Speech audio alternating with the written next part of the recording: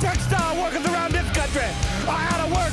They got 4 or 5 kids and can't pay their wages. Talk about your Psalms. Talk about John 3:16.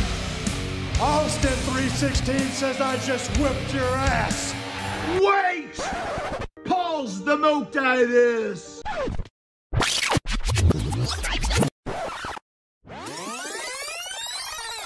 I am Broken Matt Hardy, and I would like to inform all of you out there in the multiverse about one of the most wonderful podcasts in existence. Yes, it is called The Go Home Show, and it is hosted by Jordan and Nick, and they are both true subscribers to my Broken Brilliant. Yes, they talk about wrestling. They cover everything in the wrestling multiverse. Make sure to check them out, The Go Home Show, as you will find it absolutely stupendous. And we're back with another episode of The Go Home Show, episode 20, man. The big 2-0, 2020, episode 20, whatever you want to call it. We're back with another week, man. It was a good week in wrestling. Not too much news, but the New Japan G1 started this weekend, and man, those first two, the A block and B blocks, both had their first few matches, and they were both really good, man. Really, really good. But before we hop into that, how you doing, man? I'm good, brother. How about yourself? Just hanging out, you know. Bears won today. You love to see that. You love to see it. That was episode 20. We've been doing this for 20 weeks. It doesn't seem like that. It really doesn't, honestly. But what else? Time is a flat circle right now, man. Yep. Episode 20 is going to go a lot better than the year 2020. That's for damn sure. I'll tell you that. Yeah, I hope so. Unless something we don't know about happening. I don't want to know what's good if it doesn't. Shit. My microphone is on fire now. Or something. I don't know what. That fan above your head's coming down on some Final Destination shit. God. Shit. It might take me out and I'll be lucky. One of the lucky ones. Yeah, and then I'm next because I watched it happen. Isn't that how Final Destination works or something like that? Yep. Final Destination. Or you dreamed it or something. I don't fucking know how we're both dead. That's it. Those are good movies, though. Shout out to Final Destination. Shout out to all 20 of them. There's 20 of them. Yeah. Episode 20 of The Go Home Show, sponsored by Final Destination 20, coming out next year. Fuck yeah. But nah, man. So let's hop into some wrestling. Like I said, the G1 started this week, and it started off with a bunch of really good matches. The A block saw Will Ospreay make his return to New Japan after 6-7 months since the whole quarantine shutdown happened, and he came and beat the Tokyo Pimp Yujiro Takahashi. He, as is expected, if Yujiro came, definitely. I didn't see it, and even I knew Ospreay was going to win. Yeah, it was a good match, though.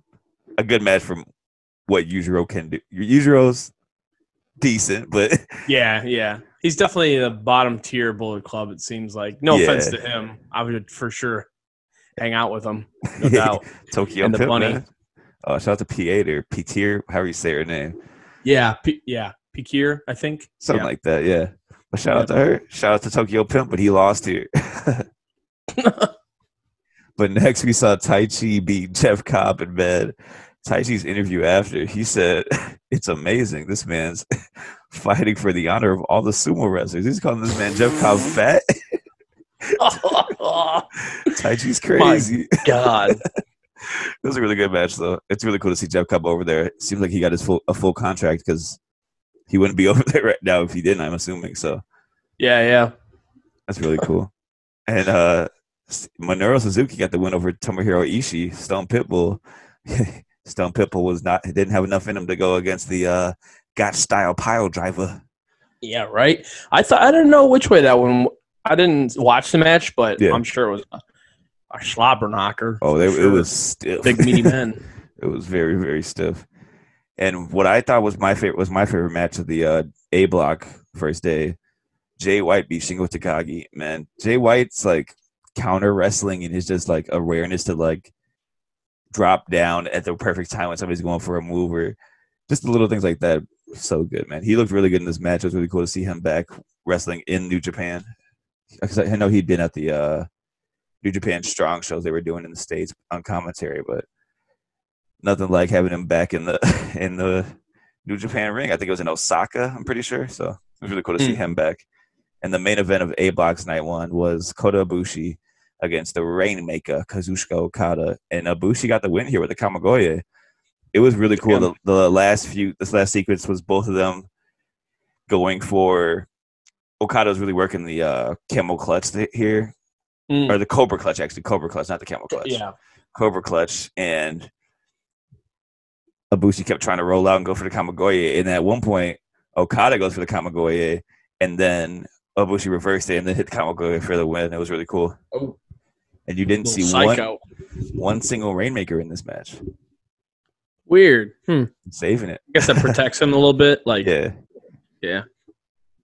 So that was the night one for the A Block. And then Sunday morning, which was this morning, I guess, technically, saw the B Block have their first matches. And Juice Robinson got the win over Yoshihashi, which I expected for sure. And yeah, if I had to put money on it, I'd say Juice.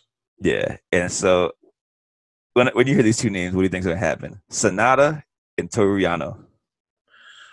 A little bit of, I don't know, a little jokey, but still serious a little bit. Nope. Like, I feel like Sonata's pretty, I don't know. That's a weird pairing. Yano. I don't know what happened. Yano won by count out. He tied. What? He tied Sonata to, I forgot who it was. Somebody came out for a run-in, and he tied their ankles together so he couldn't get into the ring. It was ridiculous, but it was hilarious. What the fuck? Yano's hilarious, man. Exactly. That's Yano. I'm just doing my impression of Yano.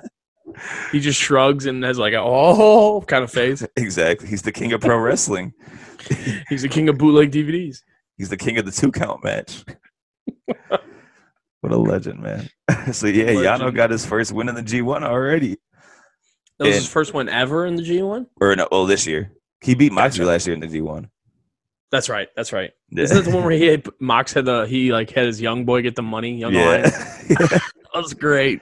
So good, that was man. Great. Shout out to Shooter, man. Shoto Aminu, where you at? Yo.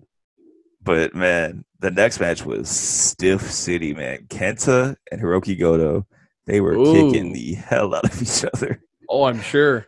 Oh, it was super stiff. Like, Kenta ended up winning. He put him like it's like an Anakin of Ice type thing and made him tap out. So Kenta got the win here. And, dude, this next match ruled so much. Evil against Zack Sabre Jr. Oh, wow. So good, dude. The finish of this match was so sick. So Evil goes for the everything is evil. Zack, like, rolls out of it, flips Evil over, and goes to, like, the craziest European clutch pin for the win. It was, like, so smooth, happened so fast, and the crowd was hot. Liger was yelling at the top of his lungs. He was like, Zack Sabre Jr., ZSJ. He was going, bro, he was losing it. It was so sick. That's crazy. I never would have thought he would have won. Dude, definitely put it on Evil. I loved it, dude. The crowd was behind Zack here too. Like, they were hot for him. I thought it was really sick. That's good, man. He's been busting his ass for years. Yeah, that's for sure. It'd be cool for him to win the whole thing. Honestly, that'd be nuts. I would love that. Zack Sabre Jr. rules, man. There's a reason it was the main event. It wasn't. Oh, it wasn't. I thought you said that was the main event. It was one of my favorite matches on it, but the best match of the whole weekend was the main event of B Block, Tetsuya Naito and Hiroshi Tanahashi. Man, that's definitely the main event. Tanahashi came out with fire, man. He was fired up. This is the most aggressive I've seen Tanahashi in a long time. He was he hit a high five flow from the top rope to the outside. So sick. What the fuck? The ace. Go ace, man. But ace. It wasn't enough because, of course, the Tranquilo one, Tetsuya Naito, got the win. And man, this match ruled. I definitely recommend watching. If you're going to watch any of the matches from the first weekend, I'd say Shingo J, Ibushi. Honestly, I'm just going to name all of them, honestly. Just watch both these shows. They both ruled, man. Just watch anything New Japan does. Yeah, but that match was one of my favorites. And find the finish of the Zack Sabre Jr. match because it was so sick. I'll have to send it to you after this show because yeah, God, it ruled. It ruled. I'm very excited for the next round of matches. I can't wait. I don't know where it's going, honestly. Like, I'm not sure who's gonna win because Evil lost in the first match already. Yeah, Obviously, Evil lost. Just Bullet Club alone. It's just Kenta and Jay White. Well, it's the G1, so there's multiple matches. Like losing once doesn't mean you're out. Like it's like the point system. So. Oh, that's right. That's right. Yep. So but still, I don't know. Thing. It'll be very interesting. I'm excited for it. But yeah, that was New Japan. There wasn't too much news, so that was the main thing from this weekend. Besides the regular scheduled programming that we talk about. So speaking of that scheduled programming, let's hop into Monday Night Raw, man. It opened up with Drew McIntyre challenging Randy Orton for an ambulance match, which that's just. I mean, I get it because they've both been taken away in ambulances, but I haven't heard that stipulation in a while. So that kind of caught me off guard. Ambulance match. I feel like Rollins and John Moxley, there was an ambulance match or something like that. I could see that probably. Or Roman Reigns and Bray Wyatt maybe was an ambulance match. I don't remember. Maybe. I remember specifically John Cena having one with somebody, but I can't remember who it was. I think JBL. I think it was Cena and JBL. That just sounds right. That might have been the one where he put him through the limousine, top of his limousine. No, that was the last man standing, wasn't it? I think so. I think that shit ruled. That was a great match. I feel like anytime John Cena and JBL wrestled, they had to get like a blood transfusion afterwards just because they were fucking covered in blood. JBL was killing everybody back then, man. Oh, yeah. He was top of the fucking game back then. He was a wrestler. It's crazy to think that because like ruthless aggression, transitioning. What's easy for me to say. Transitioning into like the PG era. Yeah. It's funny that the ruthless aggression era kind of was just so like bloody and it was just fucked. Yeah, it was fucking nuts. That match of JBL and Eddie, still one of the that shot of Eddie's head just literally squirting blood. Yeah, nuts. That was fucking nuts. Nuts. JBL was a badass, bro. That clothesline APA was hot. Yeah, straight up. Shout out to the APA, man. Acolytes Protection Agency. Sorry about this. Don't take this ass whooping personally. Yep. You almost went sorry about your damn luck. Shout out to James Storm. Yep. Oh. Shout out to APA theme song. One of the best for sure. Top 5 for me. Oh, yeah. I'm telling you, this theme song's episode is coming. It's coming. Just pay us both $20 and that's it. Yes. We'll start the Patreon. It's coming. Patreon. Speaking of it's coming and a theme song, that rock theme song, it's coming. Damn. Like the Hollywood rock theme song. I don't know what he says. Yes. It sounds like he says it's coming. I think you're right. With like either it's coming the helicopters or coming in. It rules. Yes. I do remember that one. Big skyscraper. It was like a action movie. So good. Yeah. It's coming, man. It's coming. But back to Drew McIntyre. He challenges Randy Orton to an ambulance match.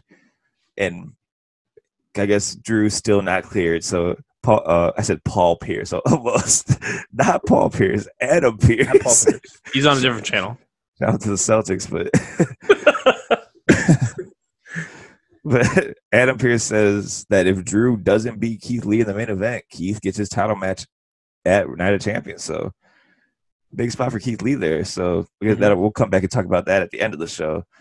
Next match was the Street Profits against Cesaro and Nakamura. I was kind of disappointed in this match, honestly. It didn't get as much as I was hoping it was because those four in the ring together just seems like it'd be crazy. And it was a good match, but I was hoping for like a pay-per-view quality match on Raw right there. Then we didn't get that. Yeah, it's funny you mentioned pay-per-view match. I thought they were going to save this for Clash of Champions. Maybe they run it back. I would be okay. Yeah, maybe with that. They do it again, do it better, or maybe they're just holding. Maybe they're holding back. They didn't want to go all out, and they're saving it for pay-per-view. But why waste it? You know what I mean? I could see that for sure. Yeah. But after that, Cedric Alexander comes out and explains why he joined the Hurt Business. That he was tired of getting beat up. Basically, said, "I need a protection, man." So he has a match against Ricochet, which was another decent match, but Cedric ended up, dude, the way Ricochet did the best sell of the lumbar check I've seen in a long time. He got killed with that. Yeah, that was the highlight of this match. Was that That him, lumbar check was bouncing. nasty. Yeah. Fucking. But the match was okay. I don't know. I expected it to be like the takeaway match from the show, but So it did just I, for sure. wasn't. Yeah, unfortunately. Yeah, but They worked their ass off, so maybe they'll come back around to it for the pay per view because these dudes, dude, give them like 15 minutes and just let them go. That's all they need. Yeah, I don't know if that's talent or not talent, but I don't know if that's like somebody in their ear, like you can't do the fucking video. Yeah, games or you know what I mean? Something that's stupid. Probably, yeah. I feel like they could have a crazy match though, but for sure, it was an okay match for sure. Next we saw Retribution. They had a little promo saying that they warned the WWE that they're going to destroy the foundations of the company, and they also mentioned that they'd spent some time at the Performance Center. So there's a little bit of, I guess we could talk about I'll wait to talk about it after the match with Kevin Owens because I kind of have an idea of where it's going with that, but we'll talk about that in a second. So yeah, they basically said they mentioned their time at the Performance Center, then they say that they're going to destroy the company from the bottom up, I guess, basically. So they just start like fighting everybody, and then eventually it just shows Vince in gorilla position. Oh, he's like has a headset on, and they just all surround him and start beating the hell out of him. I would love that. I would love that. They'll be the biggest baby faces in the company. That would be great. That would be. I mean, that makes sense. You know, once you beat everybody in the company, you get to the top and you just beat the hell out of Vince with like rape the Mysterio family with kendo sticks. Just beating the hell out of them. Exactly. God damn, I love it. It's such good shit. It's such good shit to beat the fuck out of me. But yeah, man. I guess we'll see where Retribution's going. I have a few ideas. Like I said, we'll talk about that in a second. But next we saw Asuka against Mickie James. And the finish of this was so weird, man. It seemed like Mickie got kind of knocked loopy or something. Yeah, definitely. Like she got dropped on her head or something. I don't know. I don't know what it was from, but it didn't look like she tapped out. But the ref just kind of called it when she was in the Asuka lock. It was very strange. It came out very weird. Yeah, this might be one of those things where we're here next week or, I don't know, Monday or Tuesday, that she suffered a concussion or something, bumped her head or landed the wrong way. Yeah, this was odd, man. I don't know. It was really weird. Really weird, man. And speaking of weird, man, this man Bobby Lashley squashes Eric. Ivar gets injured, and the next week Eric's getting squashed. Come on, man. Yeah, come on, man. You can't have a 5-minute match. Good God. The best part of the Mickie James and Asuka match was Zelina Vega. Oh yeah, the whole coming thing out at the end. Yeah, I like that for sure. And before that, actually, I forgot to mention this: that she kind of walked out on Garza and Andrade because they were both arguing. She was like, "I'm done with it." She left them, so maybe that whole group's exploding there. So maybe she won't be with either of them. Yeah, no more Los Ingloberables de WWE. Exactly. I came up with that great name, just going to waste. Took the pencil right from you. I snapped it right in front of me. Oh, goddamn, pal. This is not good shit. But yeah, Lashley made this man Eric tap the master lock, the hurt lock, which is what they call it now. That's so much better than the Lashley lock. The hurt lock, that rules. Yeah, nice, like the hurt locker. Yeah, I get it. Exactly. That's cool. The Lashley lock is just like okay, but it's either master lock or the hurt lock. Call it whatever you want, but it's the master lock. Yeah, put some respect on it. Shout out Chris Masters. I'm like holding out hope that he's somehow in the scramble match at a spring break, just because I want to see somebody. I mean, I don't know if they just wrestled or they're about to wrestle, but him and Carlito are teaming up to fight Danhausen and Effie. Oh my God. Are you serious? Right here in Crown Point, Indiana. Yeah, Satanic. What is it? The Gay Satanic Panic. The Gay Satanic Panic. Yes, they're wrestling Carlito and Chris Masters. That's literally SmackDown vs. Raw 2006 career mode. Yes, character create mode versus the roster, the real roster. That's literally what it is. That rules, man. Dude, give me Carlito in the scrum match. Oh, fuck yeah. He spits in the face of people who don't want to be cool. I guess he can't really do his full gimmick right now because pandemic, but... Oh, no, I forgot. Damn. He laughs in the face. Throw apples at people. He puts a mask on the face of people who don't want to be cool. I like that. There you go. Hey. I just want to see Carlito. That'd be kind of crazy. Yeah, Imagine he comes out of spring break. That would rule. What was his theme song even? I don't even remember. It was just like him saying, "I spit in the face of people who don't want to be cool," and it was like a Caribbean. It was just like Caribbean music, like the washboard thing with the drumstick, and yeah, and it was just like a beat over that. Yeah, because his original name was Carlito Caribbean Cool, wasn't it? I think so. Yeah. Yeah. Which was like a No Way Jose, but better. Carlito rule, man. I don't care. Carlito was sick. Yeah, he was great. He was for sure good. He was over for sure. Yeah, that dude was sick. I don't know why he didn't go. And then Ric Flair told him he was lazy. Bigger. Remember that the one segment where Ric Flair is like shooting on him in the interview? He's like, "Yeah, you would have been so over if you didn't suck," or something. Damn, the fuck? He was what like, was that? I can't remember exactly the details of it, but I remember something where it was him and Ric Flair in a segment backstage, and Ric Flair was like shooting on him, basically just saying like how he was lazy, and if he worked harder, he would be the number one star in the company, or something like that. That's what I heard that on a podcast. One of the Conrad Thompson, shout out to him. One of his podcasts, they mentioned that either Bruce Pritchard or somebody, Jim Ross. Yeah. They just said the fact that he relied too much on his dad's company in Puerto Rico to fall back on, because he knew a guy there. And then Chris Masters too. He never really got too big. He wrestled Shawn Michaels in 2005 at what the fuck was that? Backlash. There's a 2005 match he had with Shawn Michaels that was fantastic. I can't remember. Chris Masters. Oh, yeah. I don't think I remember that actually. Yeah. That was the match where Matt Hardy came back, or that was the pay-per-view where Matt Hardy came back to fight Edge in the steel cage and shit. So it was dope. SummerSlam? Might have been SummerSlam. I don't know. I have to look it up.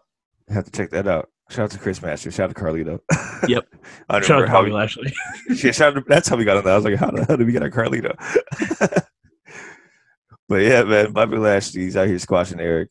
Hopefully Ira comes back so Eric can stop getting squashed. Yeah, right.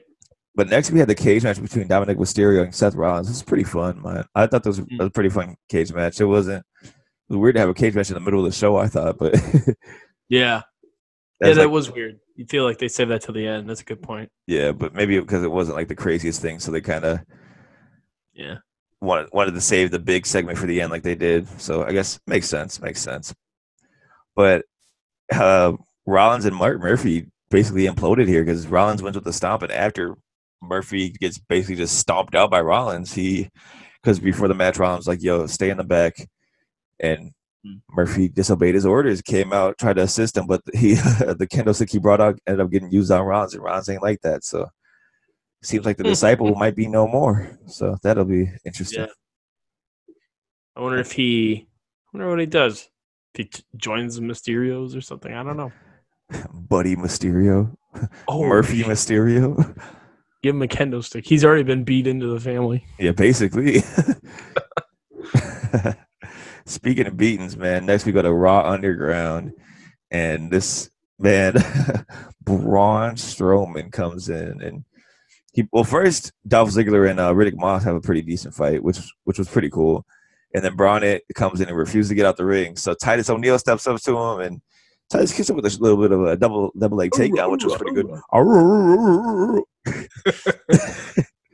God, I love that. I don't know what it is, but it's so sick. It's some college thing. I don't know which one, but God, shout out to Titus. Dude, how good is the Primetime Players theme? Make him move, make it move, make $1 million. Hell yeah. Primetime Players. What was that? Young. Yeah. What was their like catchphrase? Oh, what was it? It was like money, or something with money, or something millions and millions and millions, or something. The millions and millions. Wrong gimmick, brother. Oh, fuck. That's gimmick infringement, brother. But yeah, shout out to Titus O'Neil, man. He got a little bit in, but Braun ended up killing him with, I think it was like a big Uranagi, I'm pretty sure it was, which he kind of killed him with. And then Ziggler and Riddick Moss both jump on Braun, and it's not enough. And then Dabba-Kato steps up, and they start I just called him Dabba-Kato. Wow, Baba Tunde. I was gonna say, damn, he fucking is playing it straight. He got me this week. No, sir. Hold on. Babatunde steps up. Let me get it right. I'm gonna edit that out. No, I'm just kidding. Please. Babatunde steps up and they get in each other's face, and Shane McMahon's like, no, this is a money fight. We got this next week. So we got the main man Babatunde and Braun Strowman in Underground next week. What do you think of Raw Underground? I wish it was more like it's getting goofier and goofier, and I don't want it to. I want it to be like just them shooting on each other. Yeah, it's cool that they're like putting more people. It seems like they're adding a main. It's always a main roster guy. Yeah. You got some underground. No pun intended. You got some like lesser seen guys like Riddick Moss or Babatunde, obviously. But yeah, I think it's cool that they add. I just wish it wasn't so much of like a 5-minute squash. Exactly. I definitely agree. And I then definitely agree. Always Babatunde standing tall, but hey, Babatunde can do whatever he wants. That's that main man. I wish it wasn't a 5-minute squash or a 5-minute match with Shane McMahon going, he's had enough. He's enough. That's enough. Yeah. He's just going, oh. Yeah. Just, we don't need his commentary. Yeah, for real. Turn that man's mic off. Let him talk when the fight is over. Yeah. But no, it's Underground. I think if they can work out the kinks, it's a cool idea. I just think they need to tighten up the screws a little bit or something. It's a little loose around the edges right now, I feel like. Yeah, that might be coming. I don't know. I hope so. But next we got the match between Aleister Black and Kevin Owens. And, of course, Black attacks Owens from behind before the bell. They have a little bit of back and forth, but the lights end up flickering in this match. And that distracted Black enough for KO to hit a stunner for the win. And I had this theory, but then again, I thought of it again. So my theory was that it's going to be since it's NXT people, they're helping out former NXT people. But then again, Aleister Black was also NXT, so that was my original thought. So I don't know what I feel like there has to be some kind of like relevance to the matches they're interfering in, you would think, but yeah, I don't know. And wouldn't it make more sense? I mean, maybe I'm taking this too literal, but would it make more sense if like we're going to start from the bottom to the top or whatever they said?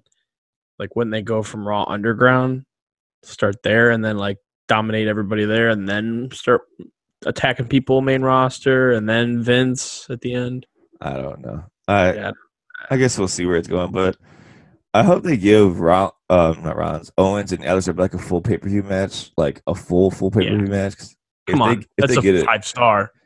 If they get it, it'll rule, man. It'll rule. Speaking of something that didn't rule, Riot Squad and Lana and Natalya. This match was not good, man.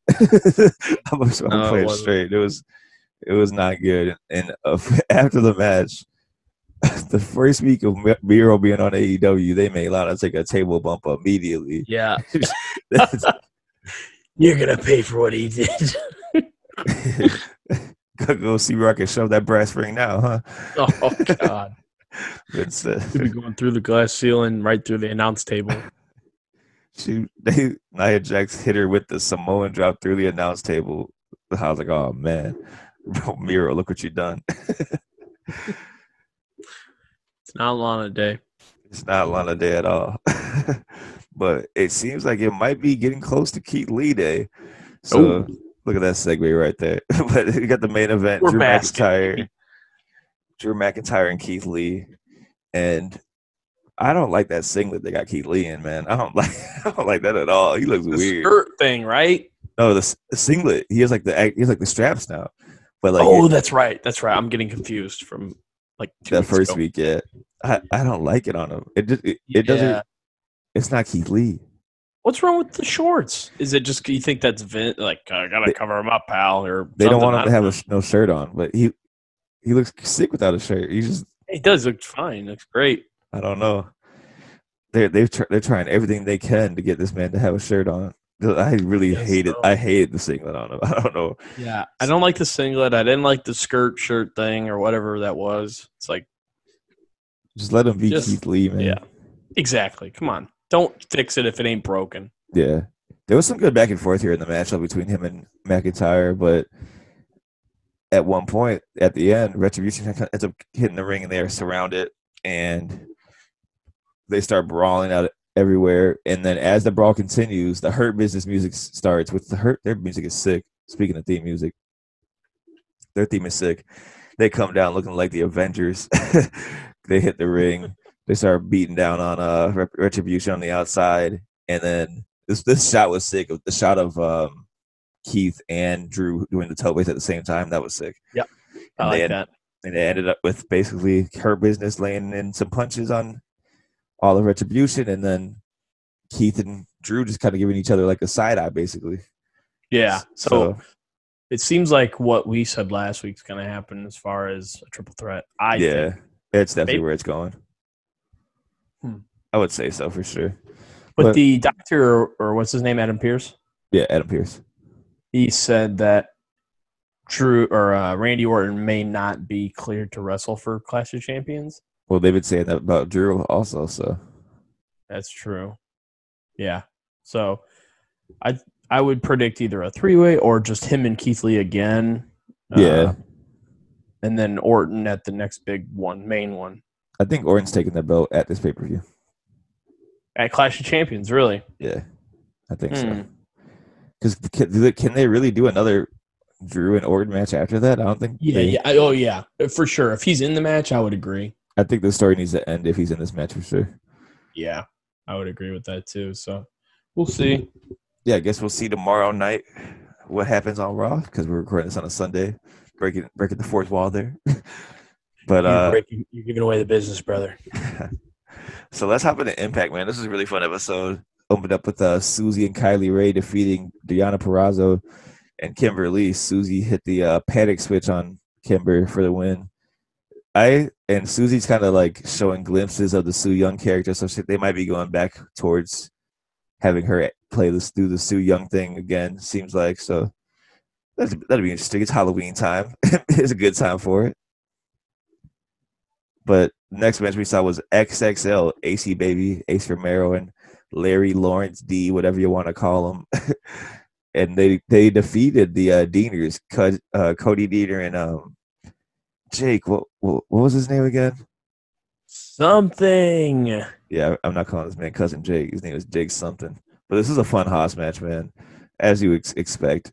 We've seen AC and Jake work before, I'm pretty sure, at AEW, and just two big dudes who love to lay it in stiff. So it was what you expected, a pretty stiff, fun match. But the Deaners were not able to pick up the win here. So I don't know. I want Jake to break off and be a single star. The dude rules.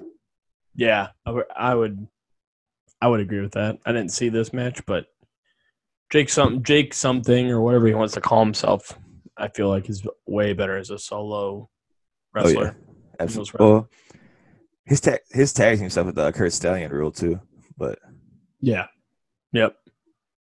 Shout out to Kurt Stallion. We talked about this on the pod a few weeks ago. And I'm really interested to see what they do with him in WWE if they do anything with them. They do rules. Speaking of somebody who rules, man, Trey Miguel beat TJP here with the Top Rope Meteor. It's a really good match. I really want Trey Miguel to get at least the X Division title or something soon. This dude rules. He actually has a title shot this weekend at Warrior. He won the triple threat Saturday. So it's him versus Pillman this Saturday at Warrior. Nice. I would love to see Trey get the title off Pillman there. I don't think he will, but that would rule. I love Trey Miguel, man. All the Rascals are great.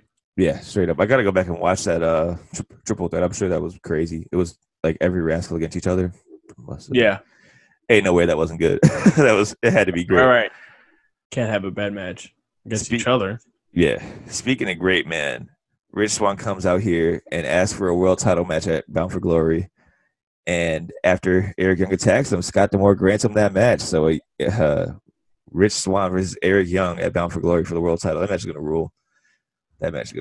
Because this whole story is kind of going full circle because they both came back at Slammiversary in the title match. Neither of them won that.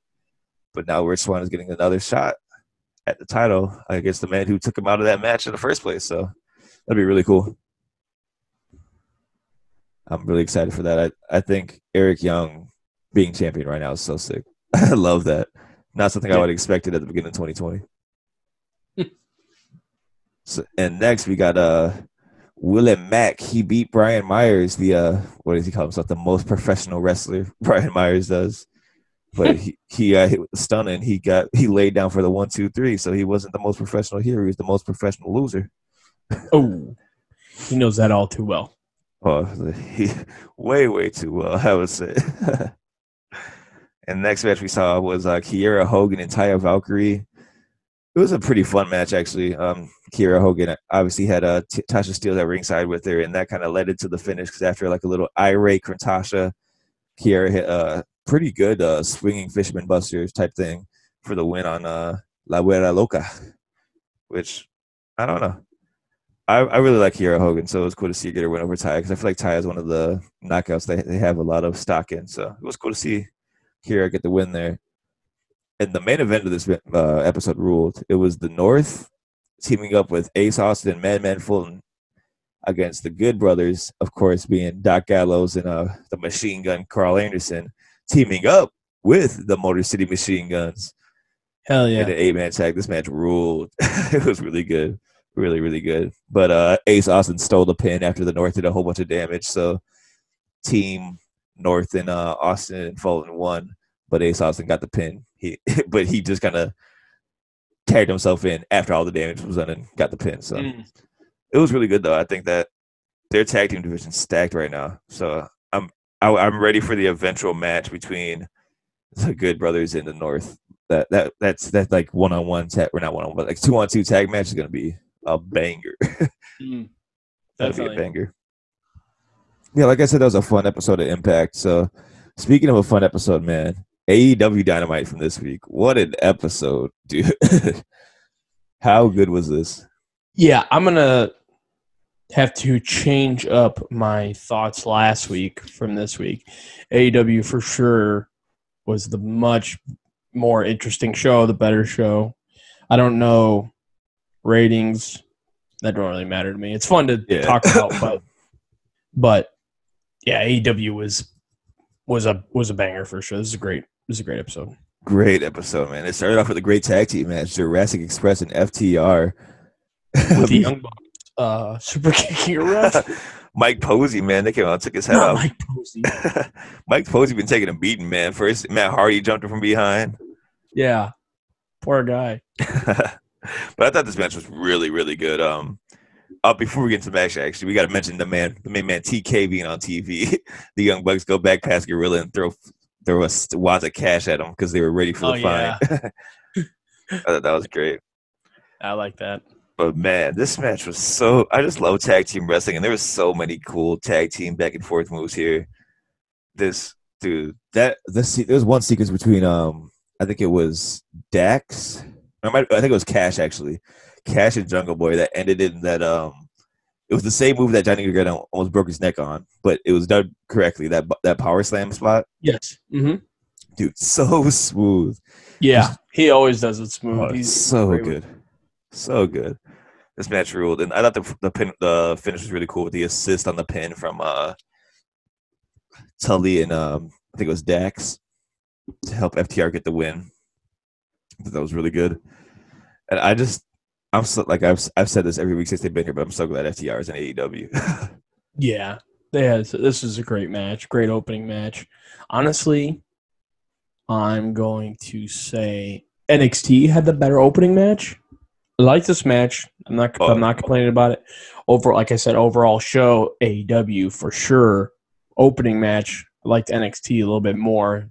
Shotzi Blackheart, Io Shirai. But not taking anything away from this match. Great match. Both teams worked their ass off. Yeah, FTR retains, obviously. So yeah, it ruled, man.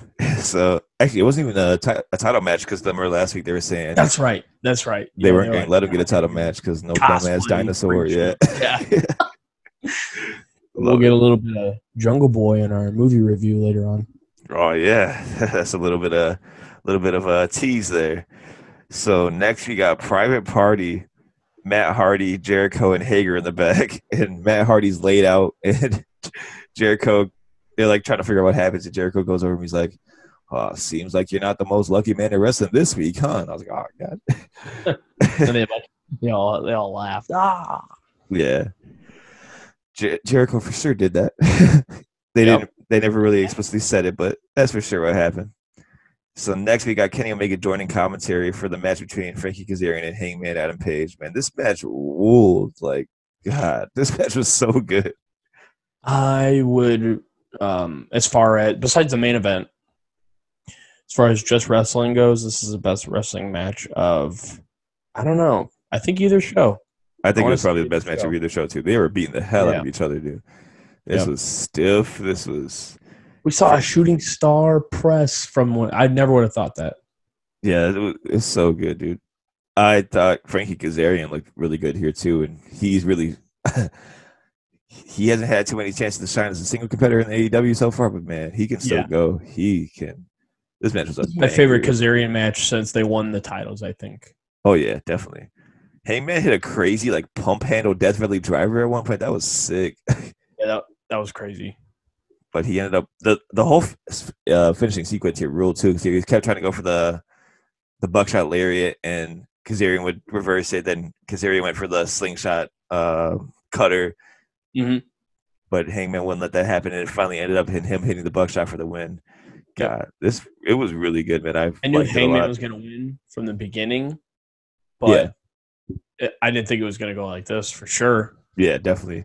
And throughout the match, Kenny Omega was kind of laying in his jabs. There was one point where Kaz hit his finish on, or one of his like signature moves on Hangman.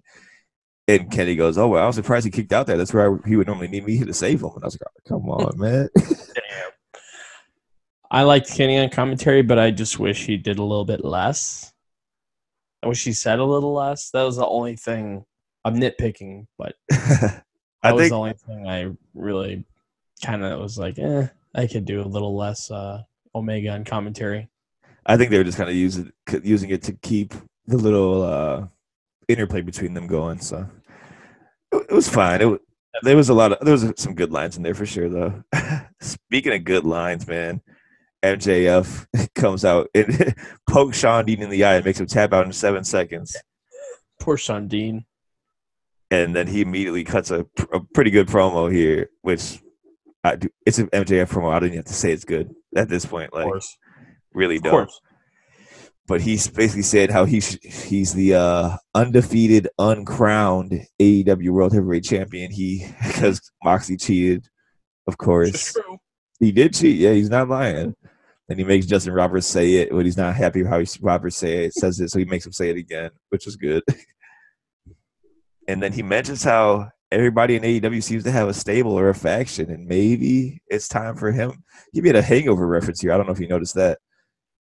His one man wolf pack. Yeah. That's like, I'm pretty sure it's the exact line that Zach Galifianakis says. Or at least it was really close to it. I think so. Do you think he joins an existing faction, or do you think he starts his own?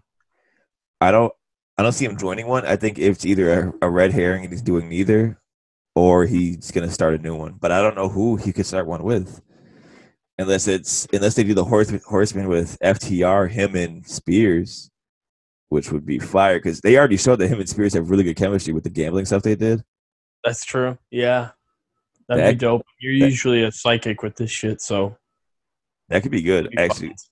Everything that him and Spears did was actually really funny together, so that could be a really cool combination. Do you think it's – I'm sorry, I keep interrupting you. Do you think it's him – he joins the faction, or it's him and Wardlow, just like they count as two members? I think Wardlow will be gone. Two members, or just one member with Wardlow? I think that'll lead to the Wardlow being broken off from MJF, I think. Okay. Maybe. I don't know. It'll be interesting for sure. I would love that, honestly. I would think that'd be really cool. Yeah. I think Sean Spears would be great with him, because I'm trying to think of other heels that would pair well with him. Sean Spears is definitely one of them. Yeah. And FTR, it's custom made right there. So yeah, I don't know. I guess we'll have to see. I think it's really, really cool though. Speaking of really cool, man, I love Technique by Taz whenever he does this.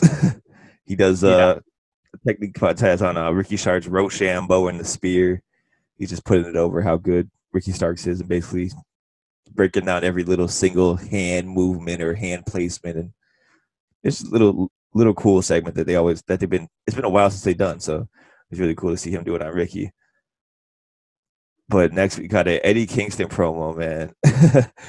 he comes out and he says, "All right, I got 3 points." And he said, "I'm gonna get straight to the point. I got 3 points. 1, I was never eliminated from the Battle Royal. Look up the rules. 2, me and my friends right here, we're not a stable. We're not a faction. We're a family. We're agents of chaos." He said, "That's my best friend." He goes over to, "You're my best friend. You're my best friend." I love that. And then he goes, "We're agents of chaos." And then he basically goes to tell them to grab some, find me some victims. Everybody goes out the ring, Butcher and the Blade, Lucha Bros. They throw it in the homie Kevin Blackwood. Shout out to Blackwood getting on TNT. Oh. They grab Daniel Garcia and they grab Griff Garrison, Jungle Boy Senior. Yeah. I thought it was Jungle Boy at first. I'm like, fuck. They throw them all in the ring and they just kill them basically. And he kept calling Blackwood blue hair. He said, "Get blue hair out of here." He goes, "Look at you look stupid with your hair." I love Eddie Kingston, man. And I don't know if he knows what Pentagon's name is. Because I don't know, maybe he forgot. Because I know they can't call him Pentagon Jr. anymore because of the relationship with AAA ending. So now that's why he went back to Penta L0M. "You're my best friend." He goes, because he says Phoenix, Butcher, Blade, my best friend. I love that. I love it. Really good. But yeah, he says that now that we got everything in order, they're on a united front. He turns to the Blade and he goes, "Now you need to get your house in order. They're about to kill Quality Time, Quick Trip Marshall. This man's about to get." Not QT Marshall. He's done for, buddy. They were ripping the hair plugs out on live TV. Fuck. He's about to lose. He's about to get beat trying to be the hero with his girl. Yeah, it's not going to go too well for him, man. But next we got another really good tag team match, Private Party against I've been trying to think of a clever name for Chris Jericho and Jake Hager, and I can't think of one. So they're just the inner circle. Nah. Y2 Jake. That's old WWE creative, and it sucks. We the Jericho. Boo. Boo. Nah. Regardless, Inner Circle versus Private Party. This match was really good, actually. Private Party looked great here, I thought. I thought Private Party looked really good.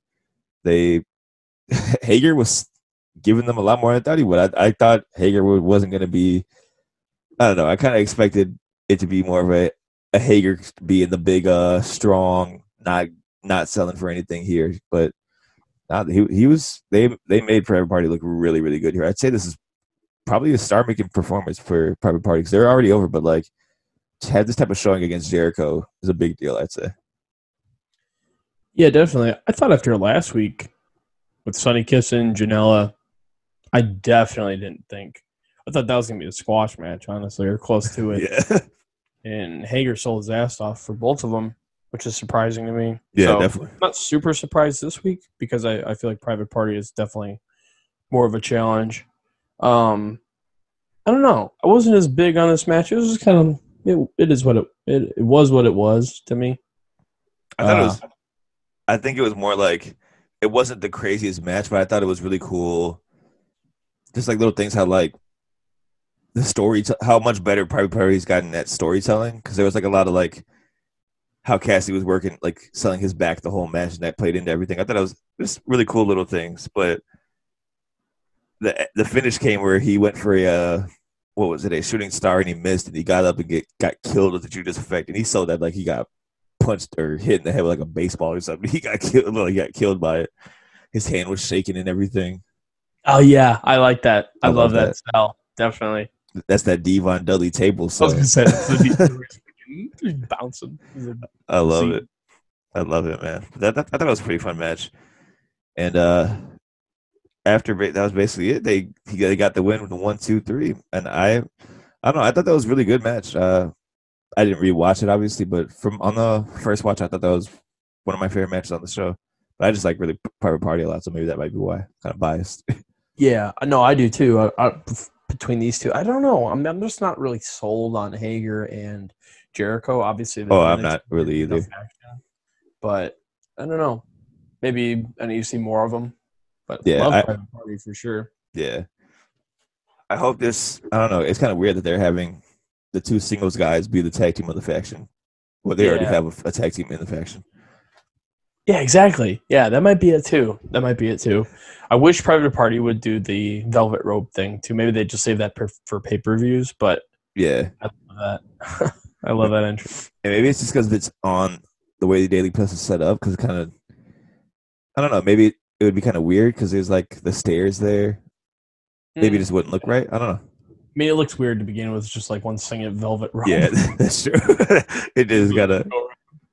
It's sick though. It's sick. Speaking of sick, man, the NWA Women's Championship, Thunder Rosa and Evilise, they were getting testy at the beginning here. They were shooting on each other like for real. There's reports from Sean Ross Sapp saying that a lot of people around ringside and backstage said they were not getting along before or after the match.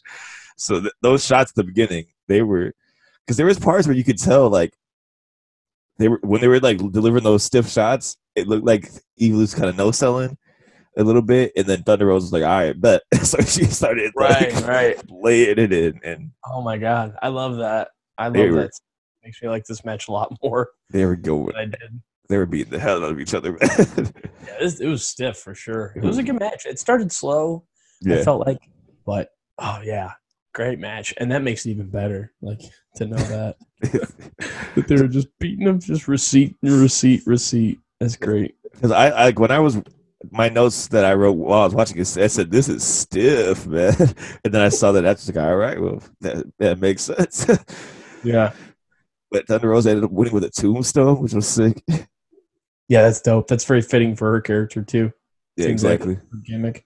And then Diamante attacks after the match, and Sheeta makes the save. So they're leading up to the tag match next week, which is Diamante and Evilise against Thunder Rosa and Sheeta. That'll be interesting. Especially the tag team cup or whatever winners against the two title. Yeah. I love Thunder Rosa, and I've only seen, this would be my second or third match I've seen of her, but I do like her stuff a lot. Yeah. I just feel like AEW's women's division isn't as good as it should be. So they should be a little bit more focused on fixing on, or what did Eddie Kingston say? Fix your house in order. Your house in order. So you should get your women's division in order before you take on another company's women champion. You know what I mean? I think they kind of had to at this point, though. Like, who else did they have? They kind of needed it to keep because Britt Baker's still hurt. That's true. Chris Stat's hurt. Riho's stuck out of the country. Yeah. So now Rose is doing something else. Yeah. So I think it's cool that they're doing it. And I think if it leads. Sorry, go ahead. I'm sorry. If it leads to Thunder Rosa staying around for longer, I'm okay with it. What were you saying? What happened to who? What happened to that Abaddon? She's still signed. She's been on Dark. I don't know. I think they're probably trying to kind of not reel in, but like really nail down what her character is going to be for AEW, because it's kind of like a kind of very far out there thing. So I think they kind of are just trying to figure out the right placement for her, because she is kind of not. There's not many gimmicks like that in AEW, you know. So yeah, I liked her when I saw her. She was a standout. She was good. Yeah, she was really good. I don't know. This is just a thought. I'm ready for NJ to get her push too. I think I like NJ a lot. She rules. Yeah, man. I do too. Especially like with the turn she's doing with the Dark Order. She's got that little vicious side to her. You got Tia Conte or Taya Conte? Tay Conti. Taya Nara. You got Penelope Ford too. Like they have a women's division. I feel like it's just like they're just not doing much with it. I don't know. Yeah, I think it's just because I don't think they're very confident in any of them yet, because those are all women who aren't that experienced yet. True. I think that might be what it is, but I guess we'll see. So next we got a little segment between, speaking of Penelope Ford, we got Penelope Ford, Kip Sabian, and Miro. Miro is looking so damn big, bro. He's looking insane. He's huge. Literally. And he's just kind of just putting in reps, and then Kip's kind of hyping up how good Miro is just at everything. And then he gets up, and Miro's like, let me go beat somebody up now. And then he's like, wait, what about my bachelor party? And he's like, oh yeah. And like, I love how quick his mood switched. That was like he's so charismatic, dude. He's so good. Yeah, he's great. I love that he's like, all right, I'm gonna do his set, but they didn't show it. Yeah, he ain't lifting that, bro. I love it. Yeah, I'm excited to see what they do at the bachelor party. I think it's gonna be pretty funny. And then I'm ready for Miro's first match too. I think that'll be really good. Yes. Who do you want to see him? Who do you want to see his first match against? If it's not a squash, let's put it that way. I don't know. Or who would you like to see him do? Like have a program with? Let's say. Bring Pac back. Give me Miro and Pac. That'd be good. That'd be a good one. Miro and Lance Archer at some point. That'd be dope. Miro and Scorpio Sky. That'd be sick. That'd be dope for sure. Yep. There's just so many guys there. Yeah, absolutely. Give me a match between Miro and Pentagon. Just want to see. I don't know what that'll look like. I just want to see what that looks like. I love that. I just love both those guys, so that's why I love that. Yeah, exactly. I think there's so much. I've never seen him wrestle outside of WWE, so there's just endless possibilities. Yep. What if he just sucks? That'd be the most disappointing thing ever. He's just not gonna try. Fuck it. He's gonna Mongo McMichael it. Hey, shout out to Mongo, man. That man's crazy. Fucking Mongo with the happiest feet I've ever seen of anybody. Dude, he's like a newborn deer. It's in the ring. It's his gimmick. He's a newborn deer. It just seems like this man does not have any feet under him. He can't fucking body slam somebody. Exactly. Oh, it's fuck. Nuts. Speaking of nuts, man.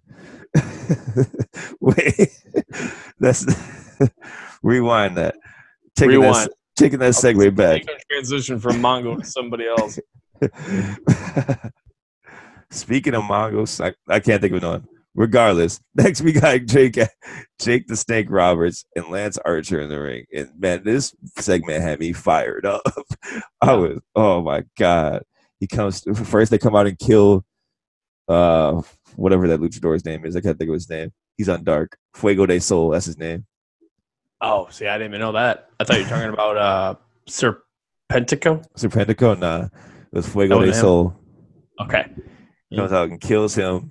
And then Jake cuts a promo and calls Taz out to discuss this 6-man tag next week. And it's going to be Archer, Brian Cage, and Ricky Starks teaming up next week. That's a scary sight right there, man. Mm-hmm. That's an all-star team. You think you got our stars already? Just wait.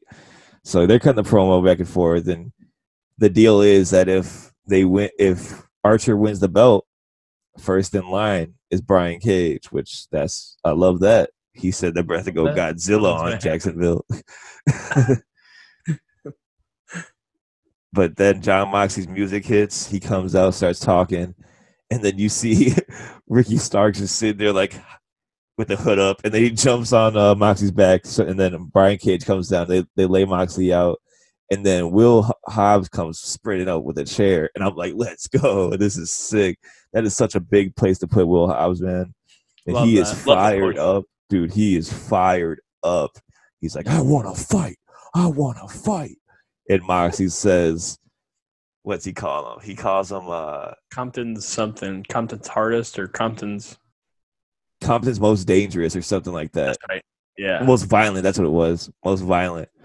God, dude, he put him over huge, man. He says, and he's the first man on the team. Will Hobbs and John, dude, that's such a big spot to put him. That made me so happy. I love that. And like you said, Mox was putting him over very much so, and making him seem like, this guy deserves to be. You know what I mean? Like, we haven't seen much. I haven't seen much of him. Yeah. I know he's been at the park. The Battle Royale was like the most I've seen of him. But it was a good job on Mox's part to make it seem like, this guy, he's working in the main event pretty much. Yeah, he is, yeah. So, and it's cool. So good. And then he looks at the camera. The Ricky Starks thing was a reference to that fan that tried to I think it was a little bit, because they even had the same security guard who tackled the fan run up. Oh fuck! That's the guy they threw. I thought that was. I don't think that guy was trying to jump him though. I think he was just trying hyped to up, yeah. party with him or something. Yeah, We're in a pandemic, bro. You can't be doing that. You can't be partying with people. Come on now. Especially not John Moxley. Moxley at first he felt bad when that dude got tackled. He was like, and he's like, I don't care. Yeah, he was walking. He's like, he just let him go. But then Moxley looks into the camera and says, Darby Allin, get to Jacksonville next week because we got a match. Dude, Darby Allin, Will Hobbs, and John Moxley against Ricky Starks, Brian Cage, and Lance Archer. I love AEW. That's insane. That's great. I can't wait for that match. That match is going to be nuts. Oh, my God. It's going to be so good. But speaking of so good, man, this parking lot fight, Best Friends and Proud and Powerful. Dude, this best match on the show for sure. This was insane. There is so much here. Proud and Powerful come out in the Dead President's makeup, which was sick. I like that a lot. Hard. But dude, they went crazy. Santana was leaking early because I don't know how they did, dude. Did you see how he got busted open? Was it the piece of wood? No. That spot? No. He literally threw him at the side mirror so hard, like the side mirror of a car. He just threw him at it. Yeah. Yep. He did the bump Sammy took when he got hit by the car. Yes, that's the bump Santana took on it. I was like, oh my God, he killed him with it. So he was leaking. There's so much here. The catapult into the lip of the truck. The tailgate came down. Tailgate. Yeah, that looked like it hurt real bad too. Yeah, when they put and Best Friends put Ortiz under the engine under the hood on the engine block, Swanton and then a senton. Oh, bro, how? I'm gonna tell you right now. I've been under the hood of enough cars to know there's not too many, if any, comfortable spots to lay on a fucking hood. Or to lay on an engine or anything under that hood. So that shit hurted for sure. Dude, I was like, oh my God. That was early in the match too. I was like, oh my God, what are they going to do? This was the 15 minutes of them just doing the craziest stuff they could think of. And, oh my. I honestly thought at one point they were going to start one of the cars and obviously, hopefully move, but try to crash it into a guy or something. That'd be crazy. I thought somebody was getting hit by a car. As it went, I was like, what else could they even do at this point? But Trent took a damn beating in this match. He is a trooper. Yeah. That man is a trooper. He took the win. The power bomb on top of the car first, and then slides down. They pick him up. This was the nastiest bump all week. That power bomb into the windshield looked so damn painful. I don't know if he can gimmick a back windshield like that. I think that was legit. The way his back was bleeding, that wasn't no gimmick there, brother. He was leaking from his back. It was nasty. Oh my God! And they kept showing the replay, and I was like, oh my God, ow.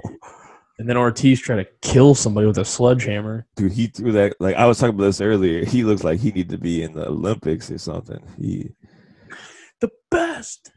He is the best sledgehammer thrower on the planet, damn near. He looked like Thor out here. This man's crazy. But dude, Orange Cassidy coming out of the trunk with the chain and killing Santana with the punch. So good. That's great. We knew he was. I figured he was going to show up at some point. Yeah, and then he drags him over to Trent, or over to Chuck, and Chuck hits him with a stump pile driver on the back of the trunk of a car, and then Trent hits Ortiz with a crunchy through a door, or was it it was like plywood or something. Oh yeah, like a sheet of plywood into the bed of a truck. 1, 2, 3. Thank God before somebody died. Yeah, for real. In the last shot of this show, they get up. They're all smiling. They go out. You hear a honk. Trent's mom, Sue, is there to pick him up. Her bloody son and his sweaty friends in the brand new car. All of her new seats. And she pulls away, and the camera zooms in. Sticks her hand out the window. and throws up the bird. I loved it, man. Yo, shout out to Sue. Shout out to Sue, man. She's in the Dark Order. Oh, fuck. She's number, what, 69? She joined the Dark Order on Being the Elite. Did she really? Yeah. You're joking. No, she's in the Dark Order. Oh, God. John Silver and Alex Reynolds, they've been going around trying to recruit people, and they got her. Oh, fuck. That's funny, bro. I got to give him – that's pretty good. Shout out to John Silver, man. The dude rules. Give John Silver the world title. He might be getting a singles run, it looks like, maybe. I hope so. That dude rules. I love John Silver. But yeah, this is an amazing episode of AEW, dude. There's nothing on the show I didn't like. I loved it all. Start to finish. I would have to Great say episode. there wasn't a segment I disliked for sure. Not at all. So let's hop into AEW, AEW. Let's hop into NXT. We're live, pal. Which we both said probably had the best opening match of the week. Shotzi Blackheart and Io Shirai. I talked about Star making performance for Private Party earlier. This was Shotzi's coming out party, man. She looked great here. They made her look like a damn star. And this is my favorite. I think this is my favorite match of hers on NXT so far because I agree for sure. I saw her wrestle at Evolve. You were there. Yeah, she wrestled Raquel Gonzalez in a no DQ match, which is honestly sick. Yeah, that was badass. And I thought that the girl I saw wrestle there has been completely different in NXT. I feel like so far. I feel like it's been a watered down version of that almost. But she looked like that. Yeah, she looked like that. Shotzi Blackheart here. For sure. It was a great match. They had two it was a lot of stiff parts of it. Yeah. There was a part where Io Shirai did a moonsault off the ropes to the outside of the ring. Yeah. Where Shotzi was. And Shotzi tried her best to catch her, but she pretty much landed on her ass. Yeah, she did. Yeah, she did. Painful, bro. Look at her, it's so bad. Two real rough suplexes too. Oh, that one suplex was disgusting. Yeah. There was a suplex on the apron, which is the hardest part of the ring, in case nobody knew. Where wood meets steel. My God, and pain. And then there was the finish to this match was a moonsault from Io Shirai, where I don't know if she meant to or not. Oh, my God. She killed her with it, bro. He landed shin and knee first into Shotzi Blackheart. Dude, I know all the wind was. I know she couldn't breathe after that. There was she got all the wind knocked out of her. She landed so hard. Oh, you can tell by the look at her face. She was like, "Oh, damn, that sucked." It looked like it hurt so bad. Yeah, she didn't even come close to landing it like nicely. No, it was just, I'm gonna kill you with this, and you're gonna lose. Io Shirai rules, man. Shotzi Blackheart rules. I love this match. Loved it. But next we get Tommaso Ciampa against. They changed this man Denzel Desjardins' name. I didn't notice until halfway through the match because I knew I'd seen him before. I wrote his name down as Denzel Desjardins, and I kept. Troy is his real name or his new name. They kept calling him Troy. I'm like, who the hell are they talking about? The man's name is Denzel Desjardins, but now his name is Destroy. Troy. Yeah. I think that's got to be what it. Okay. I think Desjardins is just a fire last name. They should kept Denzel Desjardins. That just rolls off the tongue so well. Sounds like a fancy condiment. Desjardins mustard. Oh, the fanciest. Yes, sir. This is basically a squash match. Ciampa wins with Widow's Bell. And then Jake Atlas comes out and cuts a promo, challenges Ciampa for next week.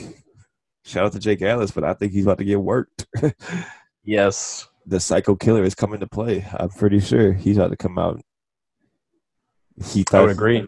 Jake thought it was bad last time. I think he just made a grave mistake. Jesus. So next we got a Finn Balor promo basically saying how nobody else's NXT is good enough for the title shot. He says he doesn't need the brand needs him, which love that. I mean, they kind of do at this point because they needed the world champion.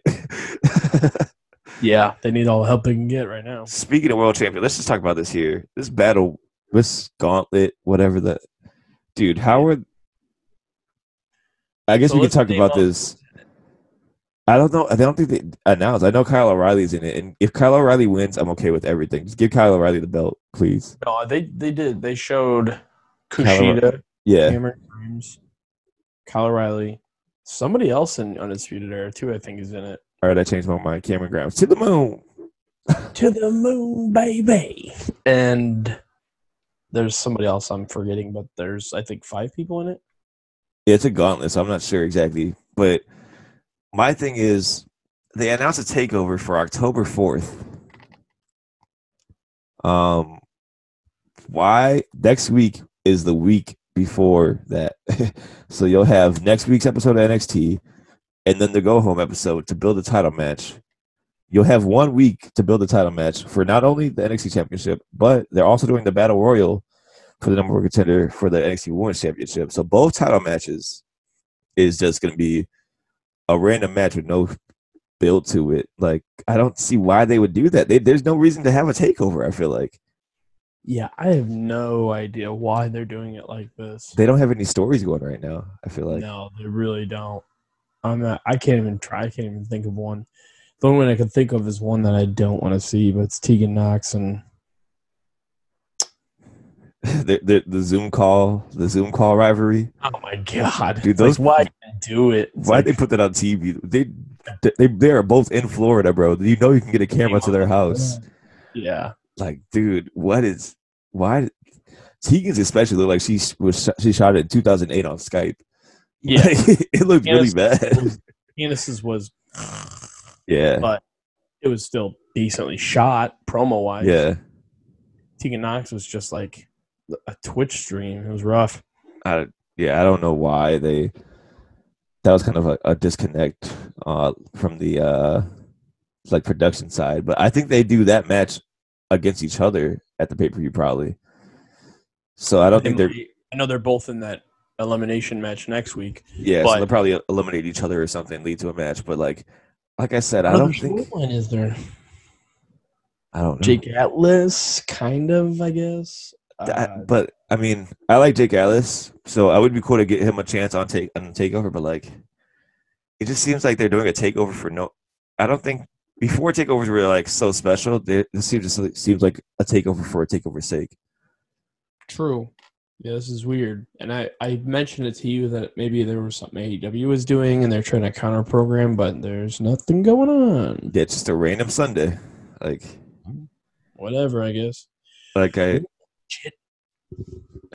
guess we'll see what happens, man. But yeah, after that we got an Austin Theory promo before his match with Kushida. Kushida comes out and kills this man, basically. Yeah, heel is, and then halfway through, I realized like he's kind of going heel. So it's heel versus heel. I don't think he's going heel. I think he's just going aggressive. But like, yeah, I don't know. They didn't really have given an explanation to why because last week he attacked Velveteen Dream. This week he came out to fight Austin Theory, but they didn't give like any reason behind it. He's just kind of there doing it. Hopefully, it's just because he's mad that he's been booked terribly. Yeah, I give Kushida something to do. I said this last week, but I'm okay with anything he's doing because he looked really good in the match. He was out here going. Some of his kicks are looking crazy. The one to his like wrist, that was just like he had his wrist planted on the mat and he just kicked his arm. And It looked disgusting. Yeah, and when he's working the body part on Austin Theory, that was great. Yeah, exactly. So that's old school, brother. I don't know. I would like to see him win next week. Fight Finn. Absolutely. Takeover. That'd be really cool. That'd be a good. I don't want to say throwaway match, but that's kind of what it is. But whoever he fights. Yeah, I think it's just gonna be to have a good match. Which look, don't get me wrong, I love good matches, but when you're a high level company like this, it shouldn't be just there should be story behind things. I feel like shouldn't be just thrown together. Yeah, it's not like an indie where it's just somebody coming into the territory you're just gonna have a match for a match's sake. This is like NXT's takeovers are big for them. This is like one of their big shows. It should be a big match, I feel like. But yeah, I guess we'll as see. far as we'll see. Hopefully, I'm sure they'll pull something off. They always kill with takeovers. I've never seen a bad takeover. Yeah, that's definitely true. I think as far as storyline goes, AEW is top of the fucking mountain. Absolutely. I don't know what other storylines are going in, most of these other shows or that I really, really care about. You know what I mean? Yeah. Like you said, Mox, Hobbs, Darby Allin versus Archer, Cage, and Starks. I care about that. I would love to see that. I like the storyline. It makes sense. I like Taz, Jake the Snake. It's like this is gold right here. I love MJF. I love everything that he does. So anything storyline wise with that, love that. Like there's just so much best friends and Pride and Powerful. It's just there's lots of storylines that I'm invested in there. Yeah. But wrestling wise and just like match wise, NXT has that for sure. Sometimes it's better than AEW, sometimes it's not. But they're more matches than storyline as far as I'm concerned. So I can see it. I could see it actually being really enjoyable just for that alone. But Yeah. It's definitely rushed, and it's there's no reason for it. Yeah, rushed. That's kind of my thing. It just seems hot shotted, but I guess we'll see what happens. Yeah, sorry to go on a tangent, but that's Yeah, exactly. But next we got Imperium and Breezango for the tag titles. I thought Imperium looks so good here, man. They look so good. Yeah, they literally the best. Was the third match between these two? Yeah, and they literally the best just of the three. I thought beat the hell out of Fandango for the whole match. That was literally what it was. Finally got a hot tag, and Tyler Breeze did. Yeah, and the whole match was literally just based around Breeze's hot tag, and after that, it kind of was the finish, basically. Which the finish was cool. They went for the European Doomsday device, and it turned into like a roll up for the win, which I thought that was really cool.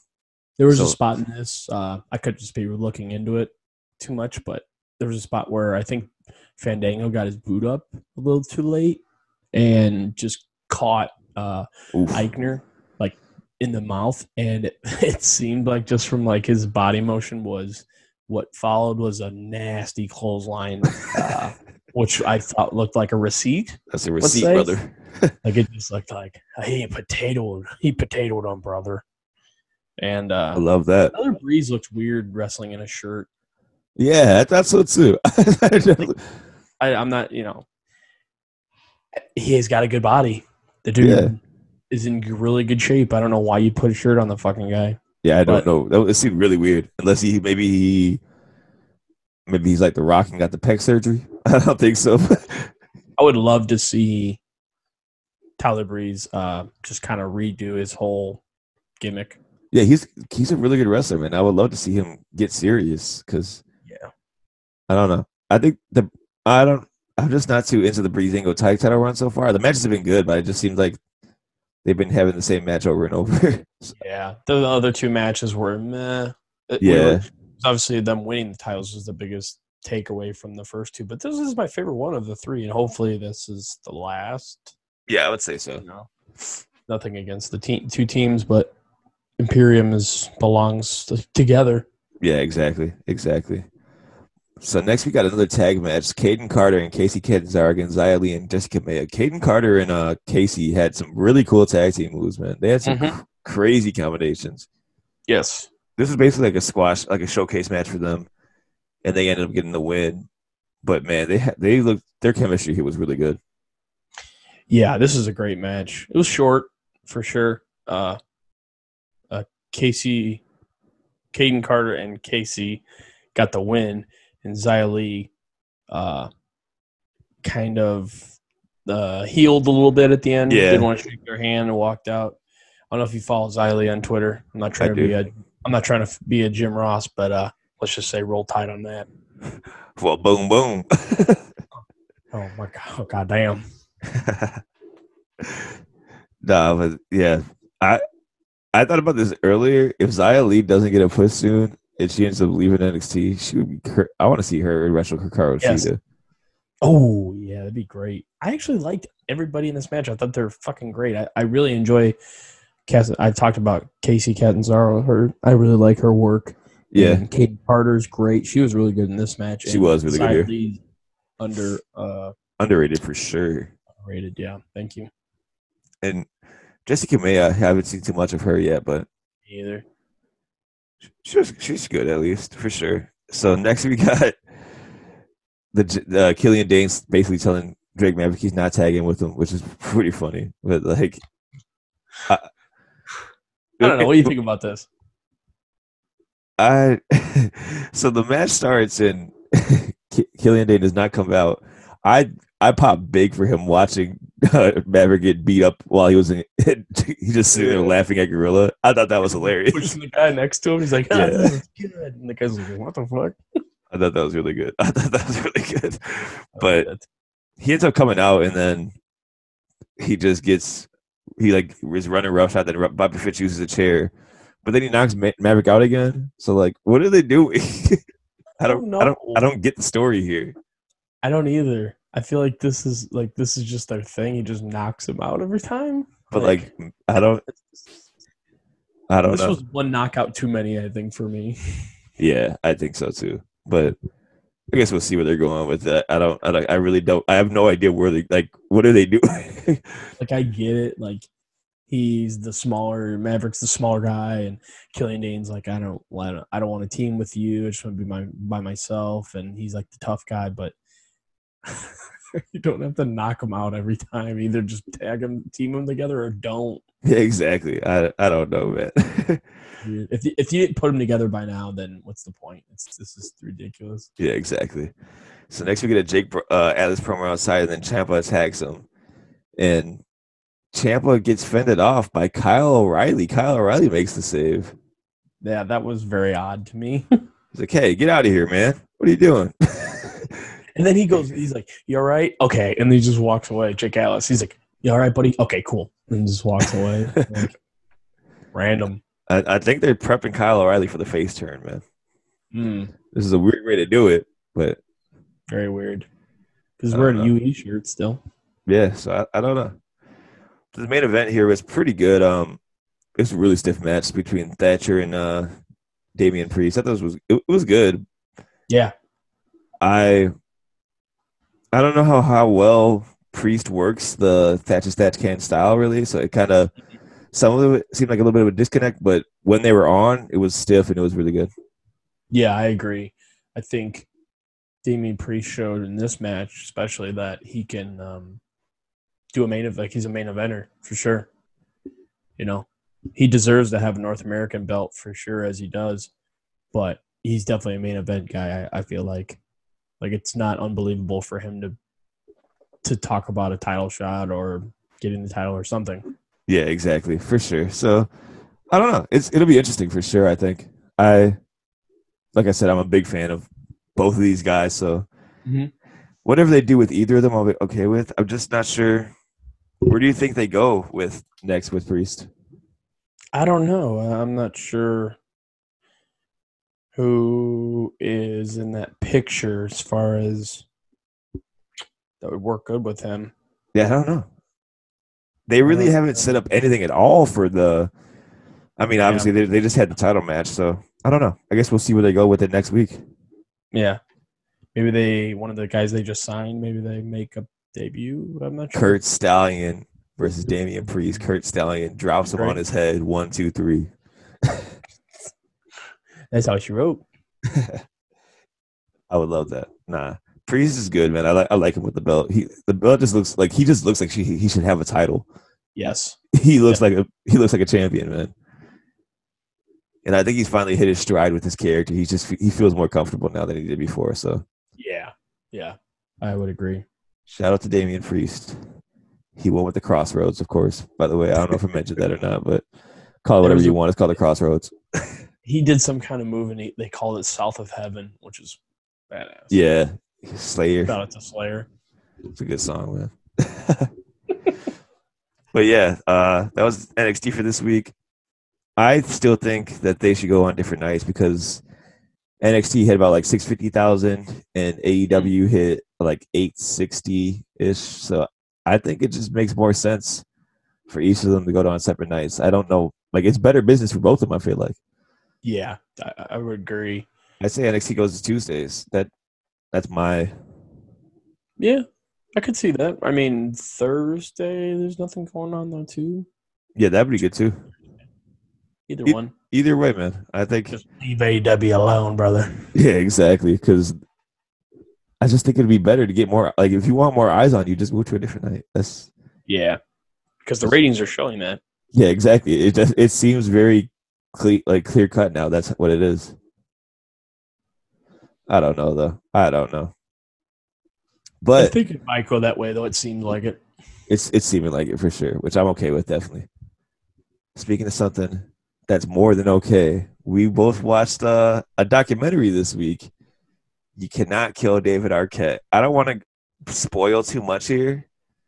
I want to definitely go through the main things that we both took out of it. I want people to go watch it themselves because it's like $4 to buy it on Prime right now.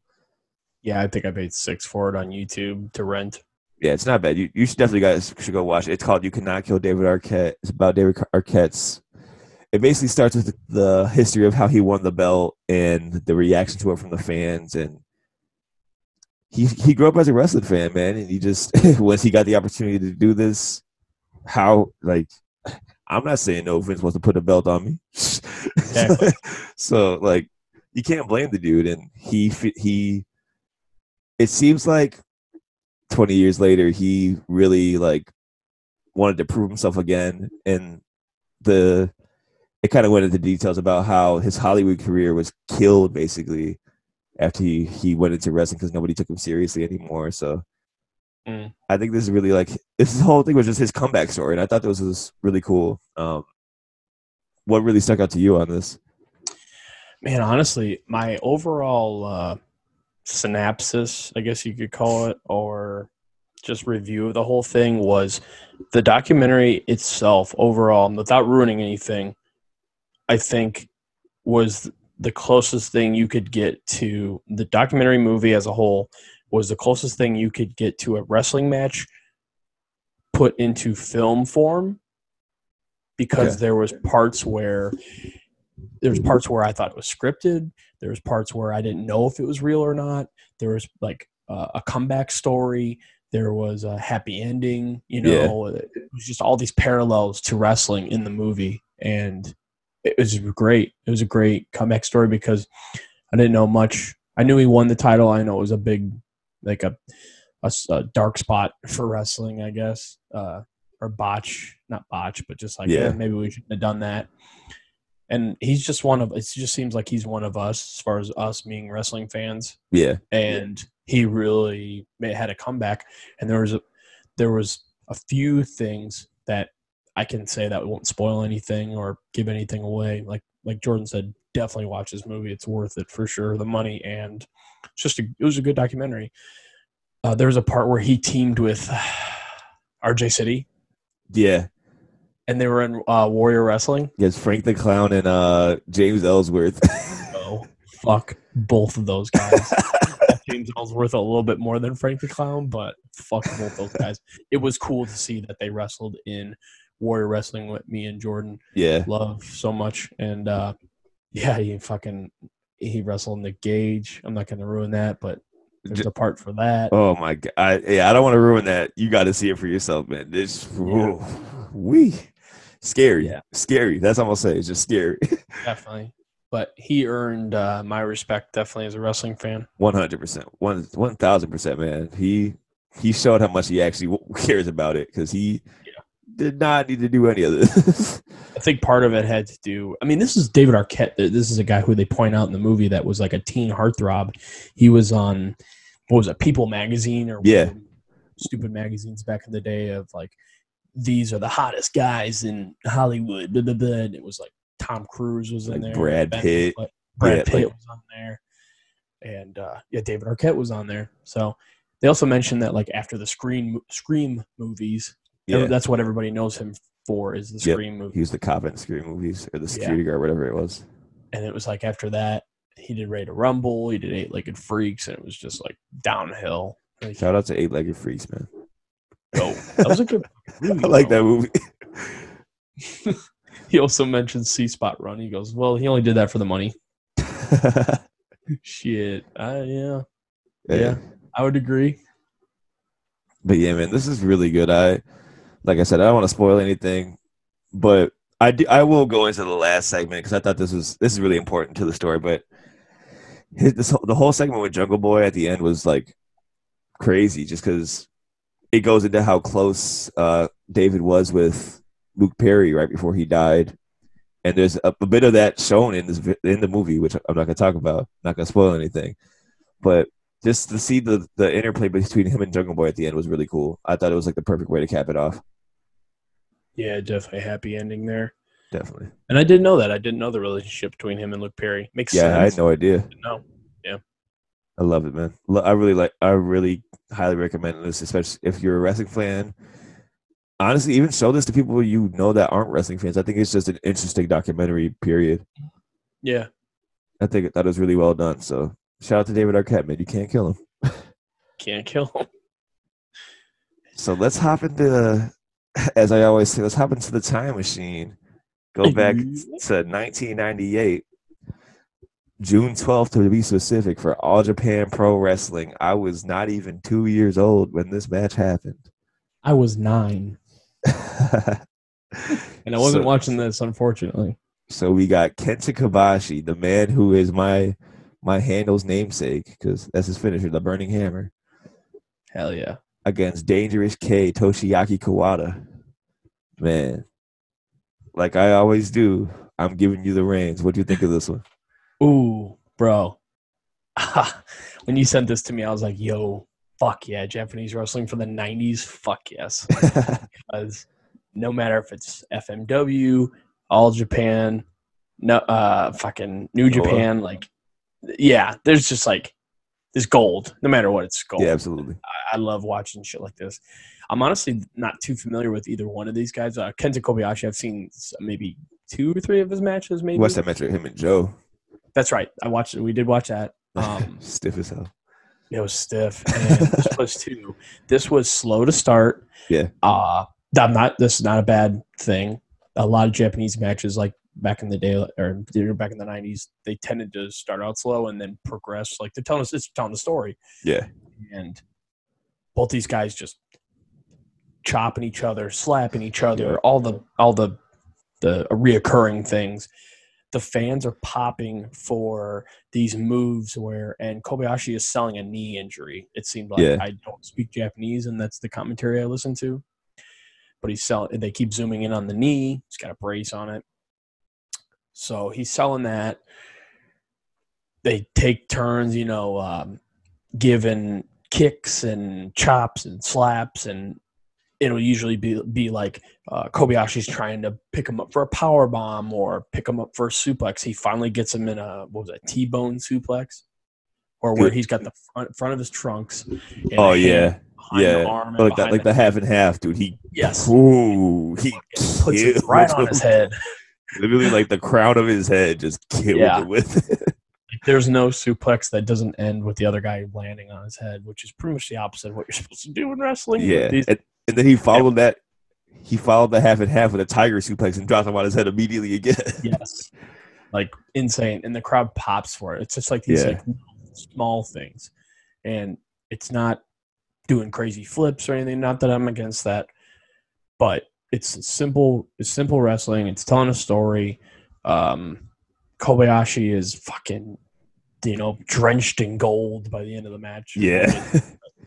Yeah, man, it was fucking great. And he ends it with just clotheslining the fuck out of this guy. I mean, hard. A burning laliato. Yeah, Stan Hansen gives a thumbs up on that one. Dude, he killed. Like, I'm telling you, you think you know the lariat. This man, he put it through him. He just, he said, you're going to take this to the, it wasn't like to the chest. He hit him in the mouth with it. He just. Yes, he did. He killed him. I love it, man. I love how Kawada? What? Kawada, yeah. Yeah. I love how he sells. I love his selling because he'll it's like a real fight. You know what I mean? Yeah. And he'd be punching him, or Kobayashi would be punching him, kicking him, or they'd be doing an exchange of chops or slaps, and then he would just knee him in the gut, and Kawada would try to go give him something back, and he would just like, whoa, like he would just like, oh, no, that was like too much. Like you just take a step or go down to one knee or something. Like I love that, those little things like that. It's That's why Kawada, I'm pretty sure Eddie Kingston said that's his favorite, one of his, if not his favorite wrestler, one of his favorite wrestlers. Because, well, it's Kawada, Masawa, Kabashi, and who is the other fourth pillar? So the four pillars are like the four guys who like kind of built All Japan style, like the King's Road style, and that's what Eddie Kingston, he kind of like heavily bases his work around. So it's Kawada, Masawa, Kabashi, and Akira Teu. I'm not sure how you say his name, but those are the four pillars, and that's like the King's Road style of like the slow, real. It's like a real fight, dropping people on their head with suplexes. That like that old '90s All Japan style. That's where it comes from, and that's why I wanted to do a match with these two. I would be down to do like a Masawa match too, because Masawa rules too. He's had really a match with Kabashi. Huh? That's hard. Yeah, I love pillars, that. Yep. Where did you see this for the first time? Eddie Kingston posted it actually. Badass. Yeah, that's what I saw. I had seen Kabashi before because I remember like I had seen the Joe match, so that's how I got into Kabashi. And I saw Kawada and Masawa and all them for the first time from Eddie Kingston, like watching his interviews, hearing him talk about it, or he's even posted this exact match like probably a year or so ago. So yeah, it's obviously I didn't come out being exposed to Japanese wrestling, but I'm so glad I found it because I love it, dude. At 2 years old. Yeah, 2 years old talking about watching this. I knew I speak fluent Japanese. Lariato. That's my first word. So good, dude. Yeah, I definitely would be down to watch some more like 90s All Japan stuff because it's hard hitting. Great. So good. I knew you would love this. Yeah, this was fucking awesome. This was like classic. Like, I don't know if this is considered classic in Japanese wrestling, but I could see it if it was. These two are like I said, they're two of the four pillars. They're two of the most highly regarded Japanese wrestlers of all time. So definitely. But do you have any other final thoughts on this? No. That, like I said, that was a classic. This is a classic match. It's on YouTube for free if you guys want to go watch YouTube it. For free. Awesome. June 12th, 1998. All Japan Pro Wrestling. Kabashi versus Kawada. That's all you gotta look up, and you'll find it. It's like 40 minutes, I'd say. Yeah, it's 40 minutes, but the last 10 is post-match stuff.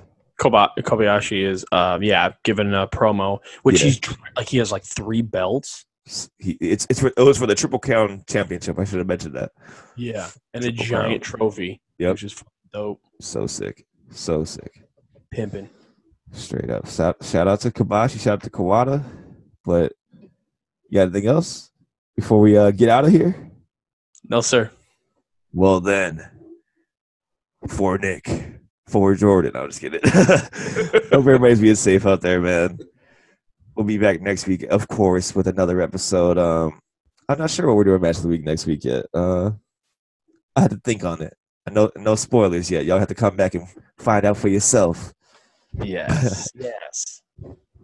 But everybody, make sure you leave us some 5-star reviews on Apple. Got to get us up in those charts. I'm trying to beat Conrad. Fuck, bro. We've beaten Conrad. I quit my job. Quit my job tomorrow. Yeah, for real. I ain't going back to work. Conrad, we're coming for you. We want the gold, sucker. Exactly. Conrad's house. Exactly. Shout out to Booker T, man. Got that Blue Chew money, brother. Dude, he's got so much money. He got SavorConrad.com. This Conrad is rolling in it. Right, and then 4 very popular podcasts. Yeah, exactly. I'll take a fraction of the popularity they got, man. Yes, sir. Well, with that being said, appreciate everybody with all the support so far. 20 weeks in, and we ain't going nowhere. So this is where the big boys podcast, huh? Look at the adjective. Podcast. Yeah, man. Hope everybody's being safe out there. Hope you're wearing a mask. Wear a fucking mask, for God's sakes. Everybody go watch Warrior Wrestling's Stadium Series. They've been This is gonna be their third week I'm coming on. It'll be on Fight TV, and I'm pretty sure you can buy like a bundle for all 3 shows. Check that stuff out. I'm pretty sure I'll be at the Warriors show this weekend, so I'll come back with a little bit of review if I go. I'm like 90% sure I'm going, so I'll have a little bit of feedback to give next week on the show. But besides that, that's all I got. So like I said, wear a mask. Black Lives Matter. And with that being said, it's time to go home. Look, detectives combing through the hood looking for a corpse. Draco hitting. I don't think your body can endure the force. I whipped the fish up with a fucking hanger or a fork. Told that bitch, go ahead, sniff what you want. There's plenty more to snort. I had an outstanding warrant for a short. Turned myself in, rocking Louis and all my jewelry. I wore the court. Cop pulled me over in my imported Porsche. She said this car must be $100K. I said you 40 short. My niggas dropping bodies.